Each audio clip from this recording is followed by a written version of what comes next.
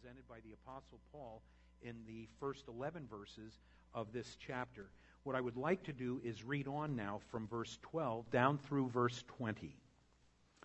Now, if Christ is preached that he has been raised from the dead, how do some among you say that there is no resurrection of the dead?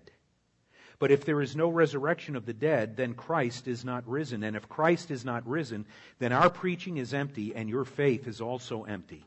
Yes, and we are found false witnesses of God, because we have testified of God that he raised up Christ, whom he did not raise up, if in fact the dead do not rise. For if the dead do not rise, then Christ is not risen. And if Christ is not risen, your faith is futile. You are still in your sins. Then also those who have fallen asleep in Christ have perished. If in this life only we have hope in Christ, we are of all men the most pitiable. But now Christ is risen from the dead and has become the first fruits of those who have fallen asleep. Father, we pray that you would take this portion of your word and lighten the eyes of our understanding. I pray, Father, that we would be greatly encouraged by the truths that you reveal, and Father, by refreshing our minds to that which you have in store for those who know Jesus Christ as their Savior. We pray that this would be a time of blessing for you, that you would be pleased, and that everything we do this day would honor and glorify your name. Thank you, Father, for meeting with us and for what you intend to do through your word. In Jesus' name, amen. Some time ago, some friends of mine from Pennsylvania came down to visit. And they asked if I would meet them for dinner. And so I had a chance to meet these guys. And I actually got to the restaurant before they did. So I was sitting in a location where I could actually watch outside and see as they arrived. Well, while I was sitting there, this car of three men arrived. And I watched them get out of the car. And I just thought to myself, boy, those guys really look old. And then I realized it was my friends. I hadn't seen them in years. And they had turned gray. And they were wrinkly. They were walking with a very slow gait. Actually, even a little bit feeble looking. Yesterday, a cousin of mine who I haven't seen in probably 15 years came here to visit. And when I first saw him and his wife, I thought to myself, boy, they have aged. Their hair has turned white. They have wrinkled faces. He wasn't quite as stout as he had been. He had been a concrete worker, and so pretty strong guy. And I'm looking and I'm thinking, boy, it's a shame.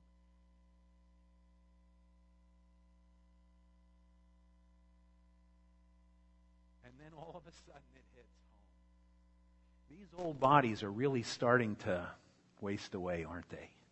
And some of you who are young, this isn't really anything that you would be thinking about yet, but your day will come and the time will occur. I'm not trying to discourage you or anything, but you are moving towards death. I want you to know that. And we all are. The reality is, the Apostle Paul was facing a group of people who had a lot of problems.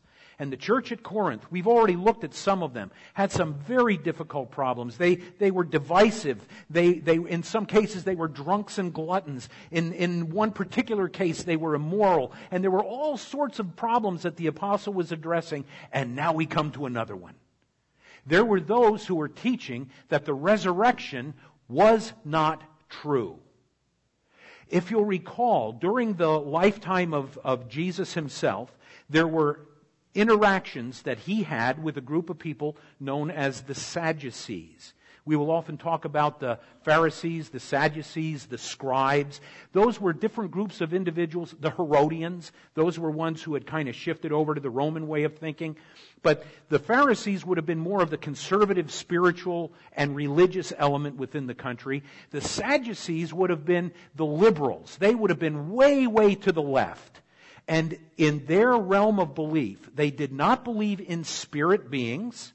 In other words, they would have denied the reality of the angelic creation. They would have denied the reality of demonic beings. They also denied that there would be a resurrection. And they taught a theory that said this: when you're dead, you're dead. You go out of existence. And that's all there is. Well, today, that seems to be the popular way to think about things. When you're dead, you're dead. It's all over. Don't give any thought to anything beyond this life, because this is it. And so make the most of life right here and now, because when this is it, that's over. And there are those that would take it a step further and say, yes, we do believe that there is going to be life after death, but people that don't know Christ as Savior will be annihilated. And you've probably heard of the theory of annihilation. In other words, you aren't really going to be eternally tormented because of your failure to accept Christ as your Savior. Instead, you're going to go out of existence. Jehovah's Witnesses hold that view. Seventh-day Adventists hold that view. And they believe in this doctrine called annihilation. There are Eastern mystics who would teach a doctrine of reincarnation, that there's not a resurrection, but you come back in some other form. And at one point in time, you were a lower form of life, and as you progress, you develop into higher and higher forms of life. Then there's the New Age people who believe in a thing that, I guess the best way to describe it is like a cosmic meld. We become part of the cosmos. Our spirit becomes part of this entity of well, they don't even use the word creation, of existence. And somehow we find, I don't know what we find there. Don't worry about it, because it's not true. What Paul said was this: there is going to be a resurrection. And it all is based upon the resurrection of Jesus Christ. And our identification with Him will determine what part of the resurrection we will participate in. And so he gives us an argument kind of from a negative side, but he begins the argument to settle our minds and to settle our thinking to this reality. When we die, it's not the end even of our bodies. Bodies that have been burned, bodies that have been devoured by wild beasts. Somehow God is going to take part of that physical body, whether it's an atom of that body, whether it's, who knows?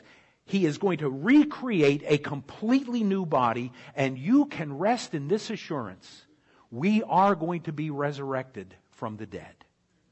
And we're going to be resurrected to life if we know Jesus Christ is our Savior. He tells us that as we look at this portion of the Word. And would you look back with me again at 1 Corinthians chapter 15 at verse 12. And here is where we can be absolutely assured that our bodies are going to be changed and resurrected. Verse 12. Now if Christ is preached that He has been raised from the dead, how does some say among you, or how did some among you say that there is no resurrection of the dead? What Paul is going to draw upon now is the evidence that there is going to be a resurrection.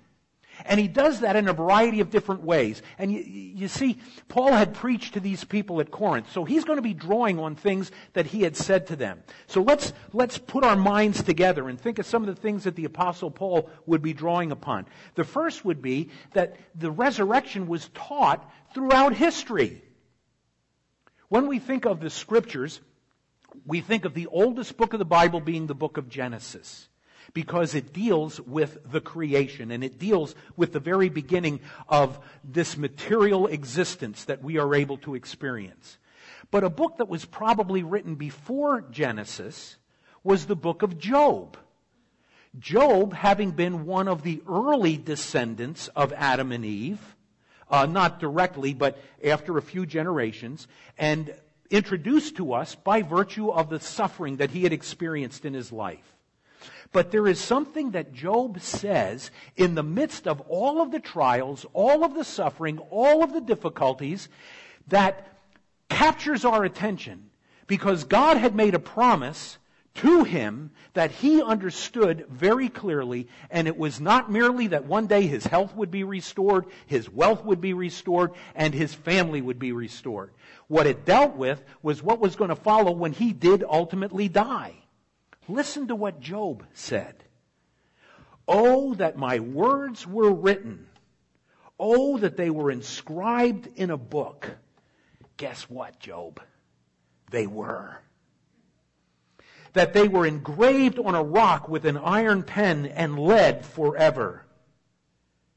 For I know that my Redeemer lives, and he shall stand at last on the earth, and after my skin is destroyed, this I know, that in my flesh I shall see God, whom I shall see for myself, and my eyes shall behold, and not another, how my heart yearns within me. Boy, did he set the pattern for us.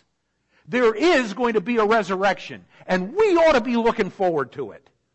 The older I get, the more I look forward to that. I'm actually looking forward just to being in heaven. And our soul will go to be with the Lord. And whatever the Lord has prepared for us to inhabit as a body until this body is resurrected, it is going to be just right. And I find myself getting excited about that. If this life was it, I would be living a very, very different life than I'm living right now. And you'll see why. Even Paul said he'd have done it differently too. So Job tells us, you're going to be resurrected.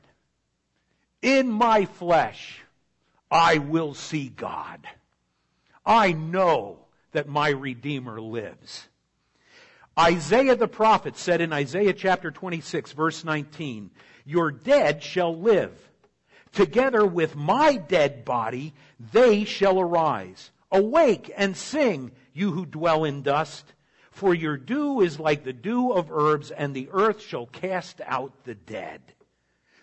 That's kind of a neat way of putting it. It's kind of like he's putting in poetic language kind of a picture of how the resurrection is going to take place. I must be warped. I really must. Because the way I see him saying this last part, it's like we know that the Lord is going to blow the trump and the dead in Christ will rise first, and we which are alive and remain shall be caught up together with them in the clouds, and we shall meet the Lord in the air. But it's almost like the earth is going to all over the place, and bodies are going to be popping out because the earth is going to give up the dead. I'm waiting to pop out. That'll be a great day. Daniel wrote about it in Daniel chapter 12, verse 2. And many of those who sleep in the dust of the earth shall awake. Some to everlasting life. Some to shame and everlasting contempt. Everybody's going to be resurrected. Everybody in this auditorium is going to be resurrected. The greatest desire that we would have here today, back up. The greatest desire that I would have here today is that every person in this room would be resurrected to life. But that all depends on what you do with Jesus. You don't see him just as somebody who can solve your problems, though he can. You don't see him as somebody who can provide all the material things that you want, though he can provide for you everything that is absolutely necessary. You don't see him merely as a person who can heal your disease, though he can do that if he chooses. But what you see him as is what he truly is, a Savior. A Savior who came to pay the penalty of our sin and take upon himself our punishment. And when we trust in him for our forgiveness, we repent and we turn away from our sin and we embrace the Lord Jesus Christ and we accept him as our Savior, the one who can give us a righteous, holy standing before our God. That's when we trust Not only in that sacrifice of Christ, but in the resurrection of Jesus Christ. And the Bible says we are forgiven of all of our sins, past, present, and future, and we're given the gift of eternal life. The assurance we have is that we will be resurrected to life. That was taught throughout history. Jesus taught it. Let me just give you the references. Jesus taught in Mark chapter 22, verses 29 through 32. When he was answering the people that were trying to challenge him, remember they said, there's a guy that had a wife, and he died. And according to the Levirate law, his brother was supposed to take her and raise up children to him. Do you all remember that? And then there were 7 of them that had this woman. And then the question was, now see, these were the Sadducees, and they didn't believe in the resurrection. So what they're trying to do is they're trying to trap Jesus. And they said to him, well, whose will she be in the resurrection? We got him. And Jesus said, you guys don't know what you're talking about. In the resurrection, they'll be like the angels. There's not going to be marrying or given in marriage. Something just hit me. For some of you, that may come as good news. Oh. I wasn't looking for any amens on that one. Do it to this one. For some of you, that will be a sad thing. Oh, amen. Yeah, okay. Jesus said there won't be marrying, giving in marriage. And he shut down the Sadducees. And then later on, Jesus speaks about the resurrection. There are a couple other references here in Luke chapter 14, verses 12 to 14. Let me read this one. And he also said to him who invited him, Jesus had been invited to a dinner, when you give a dinner or a supper, do not ask your friends, your brothers, your relatives, nor rich neighbors, lest they also invite you back and you be repaid. But when you give a feast, invite the poor, the maimed, the lame, the blind, and you will be blessed, because they cannot repay you, for you shall be repaid at the resurrection of the just. There's going to be great reward, along with a completely renewed body that will be designed to live in heaven with our God forever. I'll give you another reference as well, and you can just write this down. John chapter 5, verses 28 and 29 also speak about the resurrection, but it also mentions there the resurrection of the condemned as well. So history, over and over again, the reality of the resurrection is being taught. Then, there were examples of it given throughout history. If you go back to the book of 1 Kings, in 1 Kings chapter 17, Elijah is involved with this widow and her son when there was the great famine. And you remember how they were down to the last of their food, and he said, make a cake for me, a bread cake. And she said, well, this is all we have left. My son and I were going to eat this, and then we were going to die, because there is no more food. There's nothing else. And he says, you trust me. He says, you make this cake for me. And she did. And so Elijah was fed. But later, after they survived the famine and made it through that, the son died. And she came to Elijah. The mother came to Elijah and said, my son is dead. Are you mocking me? Why? Why did this happen? He could have died of starvation before. Now we're out of that situation. Now he dies. And Elijah says, hang in there. And he takes the son and he places his body over the son. And in a short period of time, the life returns. And the son is resurrected. Now let's keep something straight. The Bible identifies Jesus Christ as being the first fruits of the resurrection. You say, wait a minute, that boy was resurrected before Jesus. That boy was resurrected to die again. Jesus was resurrected never to die again. Elisha faced a very similar situation with the Shunammite woman and her husband. They built a little, what they call a prophet's chamber for him, a place where he could stay when he traveled through their part of the country. Her son died, and a very similar situation occurred. He was resurrected from the dead.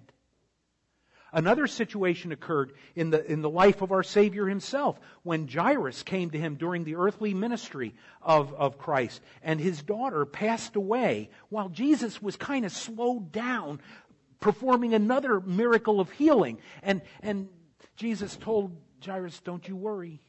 And you remember when Jesus, and this is kind of cool. Jesus came to the house of Jairus, and the people were outside mourning her death. And Jesus said, don't mourn, because she's just asleep. Now, he's not talking about the way we sleep at night. The word sleep is often a reference to death only for the believer. She is just asleep. They mocked him. That's what they're doing today. You believe we're going to be resurrected from the dead? That's good for you, but that's not good for me. No, it's good for everybody, because everybody's going to be resurrected. It doesn't matter whether you believe it or not. Well, it does matter. If you believe it and you believe in Christ, you have forgiveness and you have eternal life. But if you don't believe it, then you are going to be part of the resurrection of the condemned. And they're mocking today, but Jesus went in. Jairus' daughter was raised. Out she came. Peter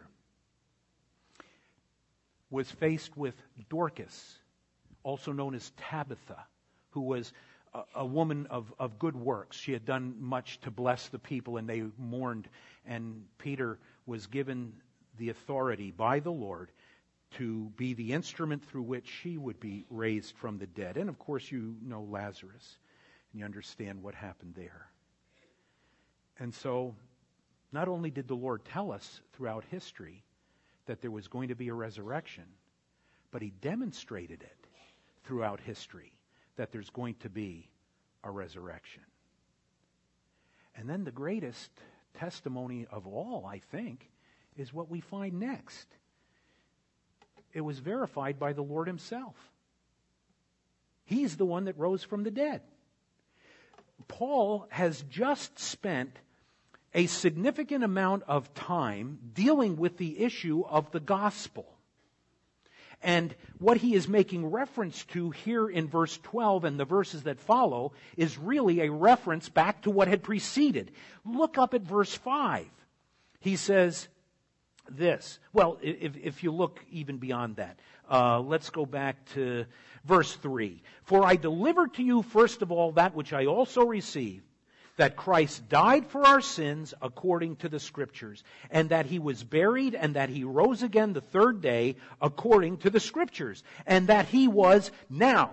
All of a sudden, you have people who are still alive when this is being written to the Corinthians, who were witnesses to the resurrection of Christ. They had seen Him alive. Hey, you wonder if He rose from the dead? Go talk to these people. And then he starts to identify them.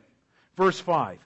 And that He was seen by Cephas, Peter, then by the 12. After that He was seen by over 500 brethren at once, of whom the greater part remain to the present. But some, and here it is, have fallen asleep. Now their bodies are waiting for the resurrection, but they know it's coming. After that He was seen by James, then by all the apostles, then last of all He was seen by me also, as by one born out of due time. I can tell you this: Jesus rose from the dead. How dare some of you say there is no resurrection? There is a resurrection. And it's all dependent upon the person of Jesus Christ and the truth of His Word. We will stop at this point because the verification of Jesus is perhaps the highlight of the truth of the resurrection.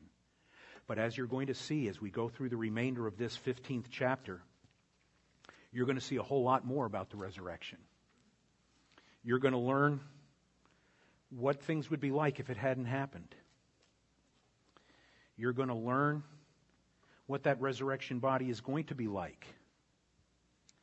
And hopefully, you will be greatly encouraged as you look in the mirror and you say to yourself, who is that old person? Look at the white hair. Look at the wrinkled face. Look at the body that's starting to bend. Listen to the groans when that body gets up out of the chair. Watch the limping until the joints start to loosen up a little bit. And understand we're getting a new body because of Jesus. Father, thank you for this promise of your word. Amen.